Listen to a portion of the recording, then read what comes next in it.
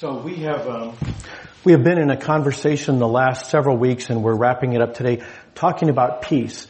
The reason for that is that we live in a world that is chaotic and troubled and sometimes violent, and we want to know where we can find peace. And if you don't, trust me, there's someone that you care about who does want to know where they can find peace. So that's the topic we've been looking at. Where do we find peace in a troubled world?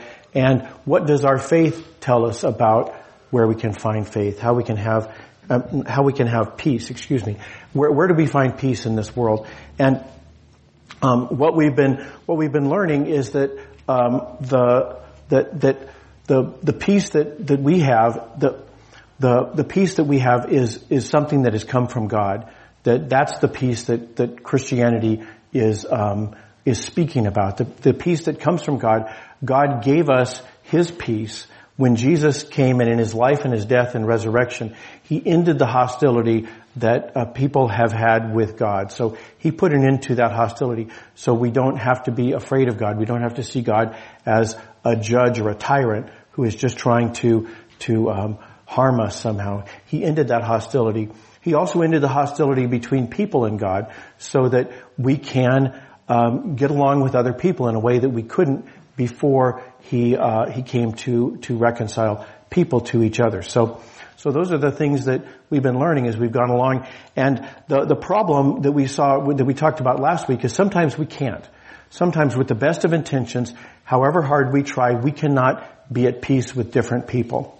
And there's lots of reasons why that can happen. I've got a family member who was estranged from her brother, and she, after a long, many decades, she wanted to reconcile with her brother, and so she contacted him and found out he had died the previous year. Sometimes we cannot reconcile with other people because of the circumstances of our life, because of their position, that they are hurt or they are angry or whatever it is. They are unwilling to accept our peace. And sometimes it's because we're not as good at making peace as Jesus, that we still have to grow a long way before we can become Christ-like in the area of offering peace. So there's lots of reasons why we may not be able to bring our peace into a situation. But that's what we're called to do. We're called to separate when we have to, but then to go the extra mile so that there is a possibility someday that we might be able to reconcile with them if possible. And yet we know that sometimes it isn't possible. Sometimes it doesn't happen. We weren't able to do it in the time that we had, or for whatever reason, we aren't able to make that peace. And so when we're alienated from other people, Jesus calls us to go out and take our peace into the world, to be outposts of God's peace in the world, not to impose it on other people, but as ambassadors, as islands of peace in a chaotic world. So that's what we're called to do as Christians. And the hope is that we will be able that way to overcome evil with good. Not by coming at it from the same position as the world does, but coming at it as Christians, overcoming evil with good. So that's all the background we've come to. But we remember, as we saw last week, sometimes it doesn't work. We aren't able to attain that peace. So the question then is, what do we do then? What do we do in the face of our inability to make peace? What do we have to say about peace in that circumstance? Well, we're going to look at a story today from the Bible where the prophet Ezekiel is talking about a similar situation, or a comparable situation maybe. It took place about 600 BC, but the problem actually had gone back for centuries. So Ezekiel was ministering in the Holy Land about 600 BC, but the problem went back almost to 1000 BC. And the problem is that the Holy Land had been divided among the different people who lived there. But let me just I work better with pictures. So this is the area we're going to be looking at, the Mediterranean, and then particularly the area there in the Middle East. And there was one country. There was one country which was the Kingdom of Israel. And it had three kings. It had Saul, David and Solomon. And when Solomon's son came to the throne, he was not a good king. He was inept. And very quickly, the bulk of the country said, we don't want this guy to be our king anymore. So what happened is the country split up into two parts. So the nation of Israel in the north and the nation of Judah in the south. So Israel, sometimes called Ephraim, because that's the region that it was centered around. The biggest part of Israel was this region called Ephraim, and Judah centered around Jerusalem. And in fact, actually, this is the place at which we start talking about Jews. Up until this point, we talk about Israelites or Hebrews because there was no nation of Judah. So the word Jew comes from Judah. And this is the point at which we can start talking about Jews. So there are two nations, and the hope, at least at first, is that somehow they will reunite. That yes, they're split apart now, but in God's economy, maybe with if we work at it, we can somehow reunite these two kingdoms. But it never happens. For centuries go by, and finally the hope is crushed when Israel is conquered by its northern neighbor Assyria. So Israel is incorporated into the nation of the Assyrian Empire, and at that point there's no more hope of any kind of reunification, because there is no more Israel. And not only that, the Assyrians deported a great number of the people from Israel across their empire.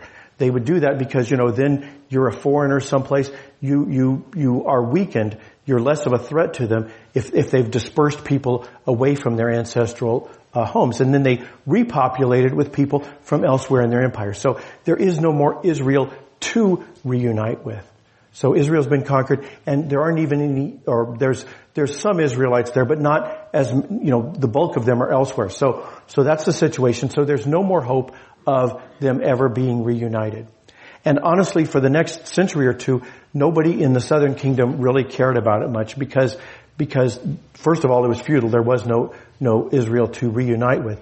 And secondly, because they were worried about becoming gobbled up by Assyria themselves. So they spend the next century and change trying to figure out how do we avoid Assyria conquering us or Egypt, our neighbor to the south. How do we avoid winding up as just a pawn in this geopolitical game that's going on? So that's where they are for the next century. And then finally, about 600 BC, they are conquered, not by Assyria, but Assyria is conquered, and by its neighbor Babylon. And then Babylon is now strong enough to be able to take over Judah. So that's the end of it. And that's the place where we pick up the story in Ezekiel's prophecy. So God speaks to the people. Some of them have been deported off to Babylon because, again, that's what empires would typically do. They would deport people away from their home countries.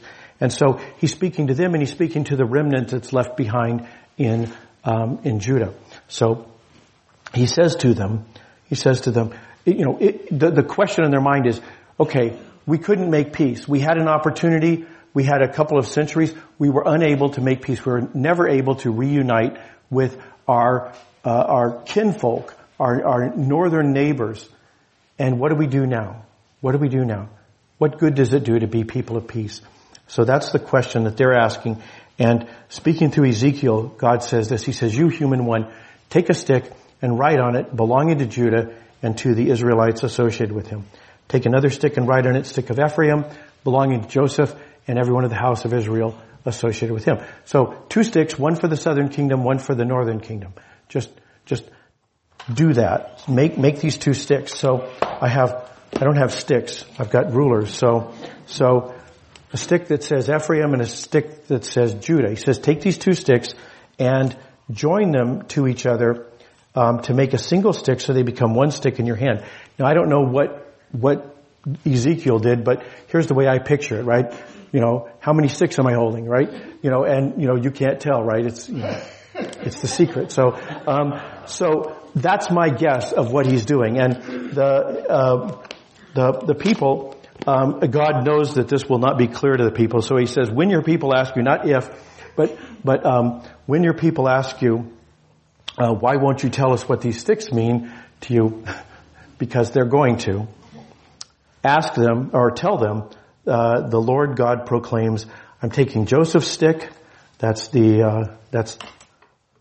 I have to remember this, the green stick. So Ephraim, the green stick, the stick belonging to Joseph, and Ephraim, the tribes of Israel associated with him. So the northern kingdom, I'm taking that and I'm putting it with Judah's stick, and I'm making them into a single stick, so there'll be one stick in my hand. So God is saying, what Ezekiel just did with sticks, I'm going to do with kingdoms. That's what God is telling them. He says, when the two sticks that you've ridden on are in your hand, in their sight, speak to them. This is what the Lord God says. I will take the Israelites. Actually, let me just pause here. God makes this long list of promises here.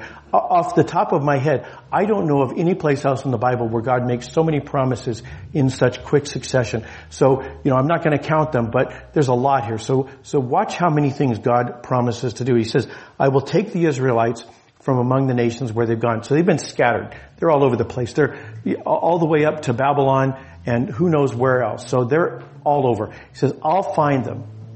I'll take them from the nations where they've gone. I will gather them from all around, and I will bring them to their fertile land. I'll bring them back to the place from which they have been deported. He says, and not just that, I won't just bring it back to the place it was in 722. I will make them into a single nation again. I will bring it back to before the split occurred. I will reunite them into a single nation in the land on Israel's highlands. There'll be just one king for them, no longer two kingdoms, one kingdom. He says there'll no longer be two nations. They'll no longer be divided into two nations. He says they'll no longer defile themselves with their idols and their worthless things and any of their rebellions.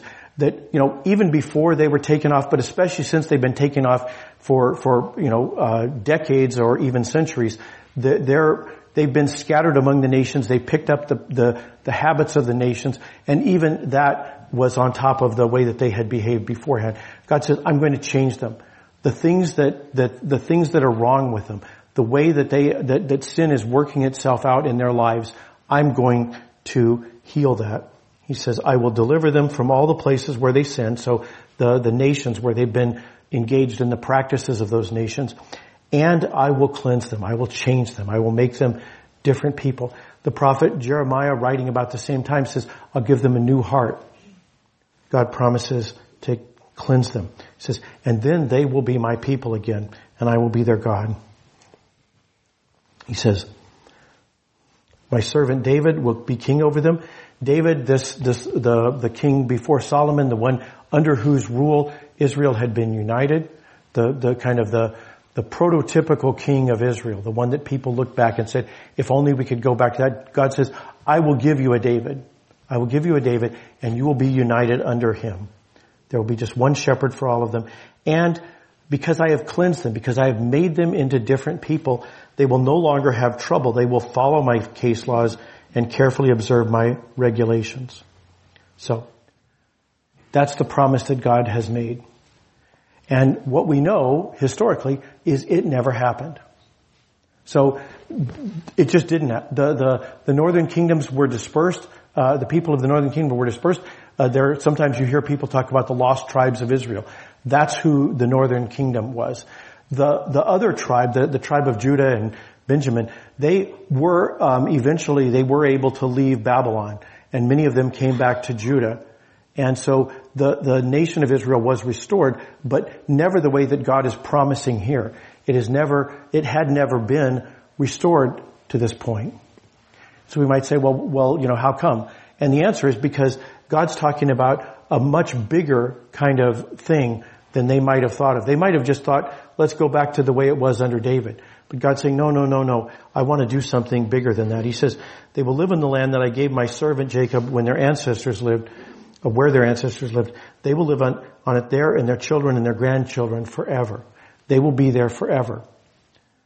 And my servant David will be their prince forever.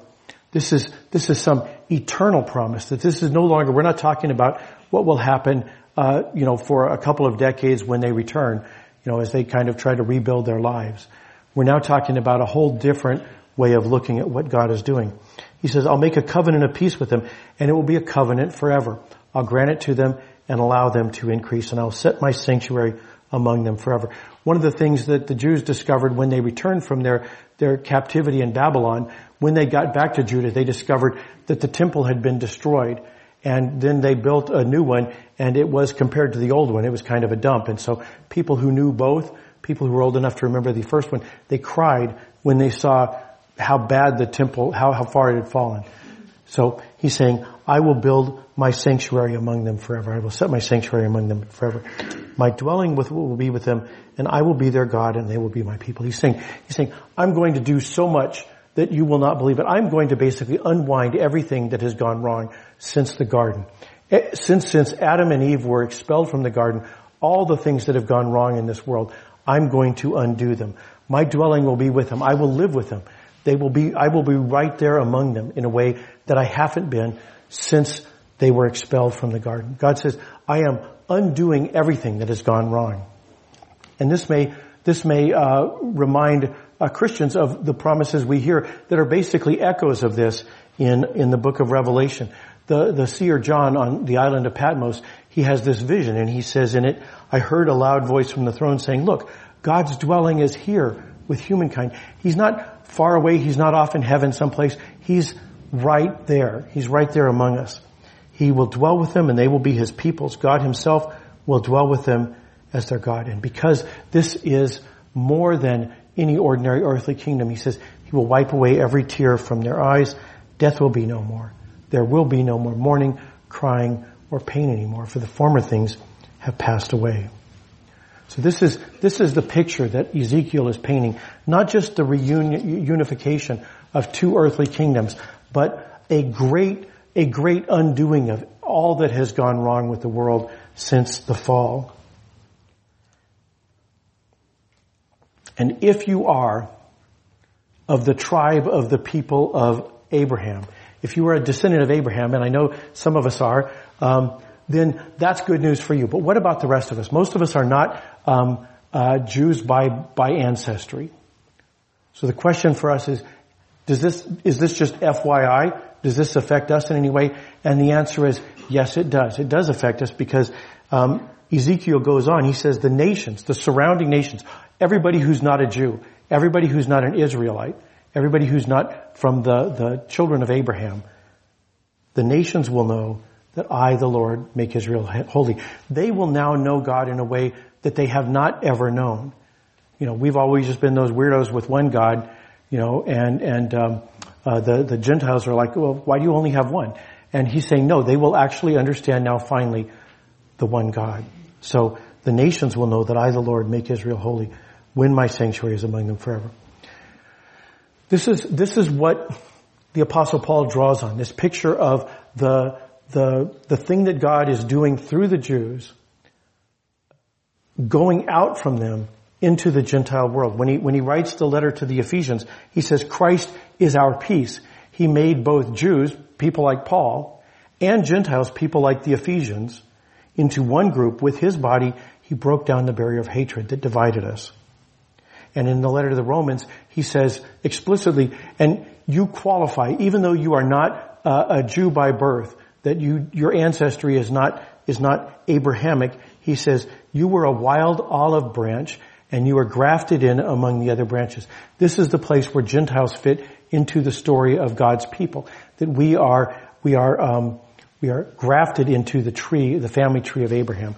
So that is the picture that is being drawn here. God undoes everything that is wrong with creation, everything that has gone wrong between people and God, between people and each other, and even with creation itself. God is undoing everything that has gone wrong. There will be no more dying or crying, mourning or tears. And so this is the background against which we are called to be peacemakers. Because sometimes we can't. Sometimes it won't work. It's too late. They're gone now. There's no possibility of ever reconciling with them. Or they just rejected it. You know, you reached out and they rejected it. Or maybe you weren't very good at reaching out. And it never comes. That we are called to be peacemakers anyway because it is a witness to what God is doing. it is a sign that points to the greater peace that God is at work on. That every act of peacemaking we engage in is a pointer to what God is doing. And that when people see us making peace, they understand better what God is doing. So it doesn't depend on us. It involves us. It includes us. But the success of God's project does not depend on us. It's something that God is doing. And our role is to point to the great thing that God is doing, to reconcile people to himself, to reconcile the nations one to another, and to reconcile creation. This is why we work for peace. Let us pray. Father in heaven, we can be discouraged because we are not good at making peace. We can be discouraged because we are too late and the opportunity is no longer available. We thank you, Lord, for the reminder that ultimately it is not up to us. We have a role. Our role is to point to the big thing that you are doing. So we pray with saints down through the ages that Jesus would come quickly and finish the work that is promised so grandly in this prophecy of Ezekiel. We pray it in Jesus' name. Amen.